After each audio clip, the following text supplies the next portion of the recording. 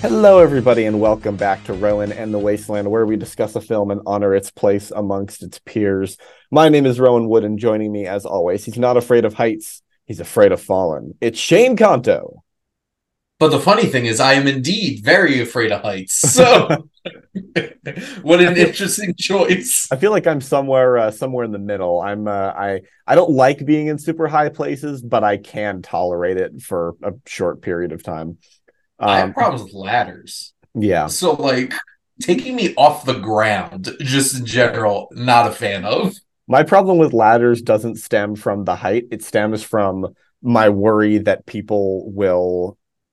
I will not be properly propped on that ladder and that I will fall because of someone else's negligence and not my own, or the ladder's not malfunction of its own. Integrity. Exactly, yeah. That is a very fair point. But we're not here to talk about ladders or heights. Exactly. We are here to talk about Wim Wenders' seminal 1984 film, Paris, Texas, um, which stars Harry Dean Stanton, who we will be talking about more later on. But yeah, this movie's really something. And I was originally watching it just because I saw Wim Wenders' new film, Perfect Days, at the New York Film Festival, and I figured this seems like it'd be a good thing to talk about on Rowan and the Wasteland. It turns out it is. Shane, what is your history with this movie? I saw it once in the Mhm. past couple years and was pretty impressed by it. And of course, bought on Criterion Collection because one does as a cinephile who still has physical media. So this was my second time watching the film. Nice. Yeah, this was my first time. And I'm very glad I did. I mean, it is renowned as a classic for a reason. Um, I do think it is very interesting.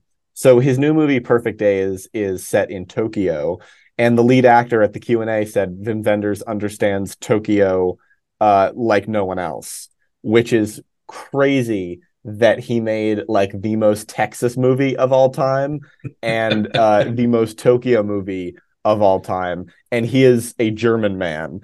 So I just maybe his specialty is understanding places where he is not from, but he has an affinity for. Which honestly, that is a Mm-hmm. great skill to have. Um, but anyway, this movie is about this guy Harry Dean Stanton who is basically has amnesia, and he is trying to find his both his son and then his wife, who he was separated from at some point in time. Um, it is it takes its time. It is shot beautifully. It's very tactful and it's very beautiful. I think this is a movie that you can just soak up and not, there doesn't have to be dialogue for it to be engaging. You can just experience it. Shane, Mm-hmm. what is your take on this movie? I thought that it's such an interesting idea. You know, there's certainly plenty of films where it's like somebody has amnesia, and usually they're stuck in some like fantastical world or some strange little town or something Mm-hmm. like this. And I appreciate that this film focuses so much on not only finding oneself but also rediscovering family. Mm-hmm. And that could be done even without the amnesia part. Like you could be disconnected from your family, but I feel like it's an interesting pairing of ideas. And I think some of the ways that you experience that from a story standpoint and a structure standpoint really works. And I love the dynamic that they use for him to reconnect with his wife Mm-hmm. in terms of like through the little window and her Right. not knowing exactly who he is, and like those scenes are so compelling and so interesting. This is very beautifully shot. It's so visually engaging to look at, whether it's like this bright light Texas desert to like the darkness of like a Texan city cityscape. And Harry Dean Stanton is was such a acclaimed character actor, and getting to see him get front and center because he is so talented Mhm. was a special treat. Because like basically this and Lucky are the two films that I know that he's like the main character, and Right. really rises to the occasion. Dean Stockwell, also appreciated character actors. His brother really works as well. Mhm. I just think this is such a, it doesn't seem like it's a unique film, but just watching it, what Vendors does in terms of how he directs it and constructs it makes it feel very different than other films. It's like watching a Lynch film where he just like everything seems familiar some level, but something just doesn't feel familiar about it. Mhm. And I think that has an interesting feel to it. Absolutely. Yeah. It's like that sense that you feel like you're watching something that you've seen a million times, but at the same time, it like you don't know what's going to happen next. And that is, I Mhm. think, such an interesting feeling that I've really never seen captured this like at least this well before. Um, and on like on top of that, I love the relationship between all the characters. I'm rooting for all of it to succeed, even though I know Mhm. that a lot of it might not. um God, it's just the more I think about it, the more I love it and appreciate it and think it's just like just such a stellar work of art, in a way that like this doesn't happen for me for a lot of movies. Like it's like this amount of reflection doesn't usually bring this level of love Mhm. that I'm feeling for this movie. It's just it affected me in a way that a lot of movies haven't, and for that reason, and mainly for that reason alone, it is very very high on my list of movies that we've talked about. But yeah, it's just really special. Even at like I've never been to Texas in my life, Mm-mm. and Me yet neither. it still feels like the vibe of this movie feels like it fits Texas so well, and the look, and like not to say that I feel like I have been to Texas, but it feels singular and unique in a way that like maybe a film about Wyoming might not, and that is hard to explain, but I don't know, this movie, it just feels very very unique, like I've never seen a movie like it before, and I don't know if I ever will again. Yeah, and if Vendor's other films have this same kind of vibe, I definitely want to watch them because it's Mhm. one of those kinds of things where it's such a, like you said, it's so singular. It's such a singular perspective and like a filmmaking voice that really works. And you do get that sense of like a great film can make you feel like you've been somewhere Mhm. and can transport you there. And whether this is Vendors Texas or actual Texas, Right. I don't know.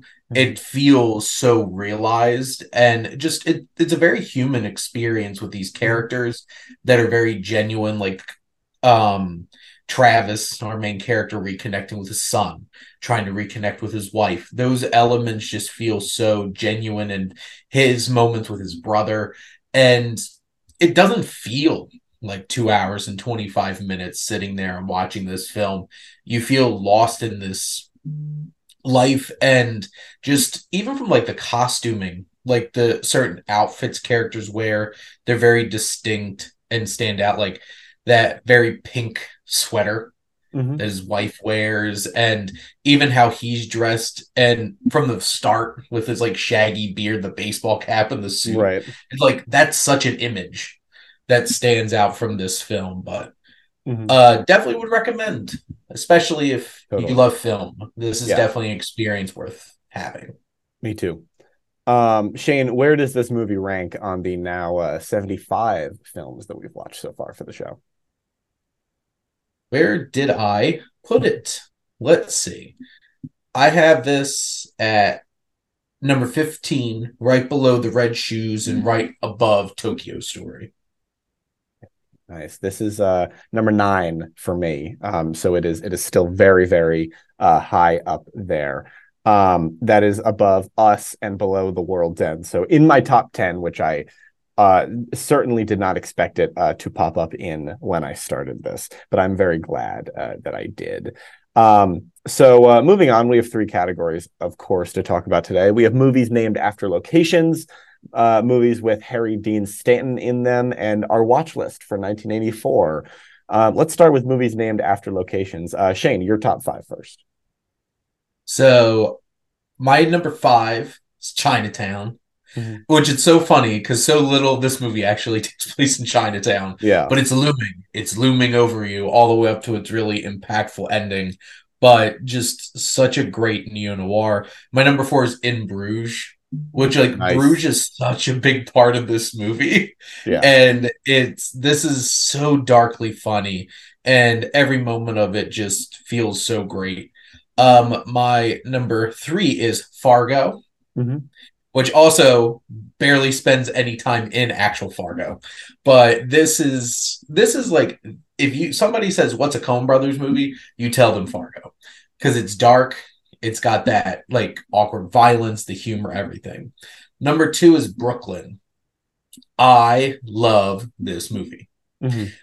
Saoirse Ronan, absolutely love her. And just this love story and this immigrant story, this experience is so beautifully told. And number 1 is Sunset Boulevard. Billy Wilder is so fantastic. And this film between William Holden, just starting from the very beginning, being like, yeah, that's my body floating there in the pool. And the whole entire journey you to get there is so worth every second of it. Nice. Very nice. That is a stacked list. My number 5 is Sunset Boulevard. Nice. Number 4 is The Banshees of Inisherin. Inisherin may be a fictional island, but it is still a place. Number 3 is Midnight in Paris.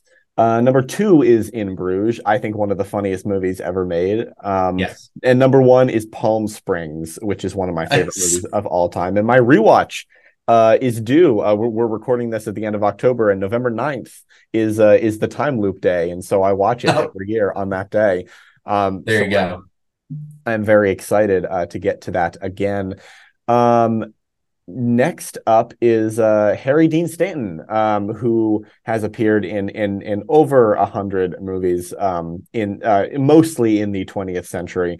But there is just a huge amount of classics that I'm sure are going to be present in both of our lists. Shane, your top 5. Yeah, because he's one of those people who just pops up everywhere, and some of the most interesting places. My number 5 is Escape from New York. Him as the brain, so nice. Great. Number 4, Alien, with one of the best ensembles put the film, and he's so great in it. Number 3, The Last Temptation of Christ. This is definitely one of Scorsese's most interesting and obviously controversial films. Yes. But I still think really impressive film. My number 2 is Cool Hand Luke. I watched that in cinema class in high school and just stuck with me ever since. And number 1, The Godfather Part 2. And when I was going through his IMDb, I'm like, he was in The God. And then the second I thought about it, I remembered exactly who he played in. And I'm just like, that is Harry Dean Stanton. So there you go. Yeah, I didn't remember him in The Godfather Part 2 at all. But my top 5. Number 5 is The Avengers, which he pops up in pretty briefly, but you do not expect him at all, and it is so lovely to see him if you know who he is. Number 4 is Paris, Texas. Number 3 is The Green Mile, which I think is one of the best Stephen King adaptations that people don't really talk about anymore. Number 2 is The Godfather Part 2, and number 1 is Alien, which is just such a fantastic. I mean, I mentioned this last week in my movies with limited casts, but God, Alien it just does it like nothing else. And Harry Dean Stanton, like I feel something. Spoiler alert! I feel something when he dies, because you really get to know all of these characters in a way that you wouldn't in I feel like a movie made in the more modern age. Next up is 1984 watch list. So we're going to play the game, and how many on my list has Shane seen? I'm going to bet it's all of them because these are some pretty big movies. But we'll find out. Yeah, your top. My number five is so ridiculous, but it's the adventure of Buckaroo Banzai across the eighth dimension Nice. because it just looks so weird. I want to experience it at least once in my life. Totally. Number four is Police Academy. Nice. Like that first one had to be funny if it spawned like 20 sequels. Mhm. My number three is 1984, which 1984 is legitimately my favorite book I've ever read. Mhm. And I definitely should watch the film, obviously.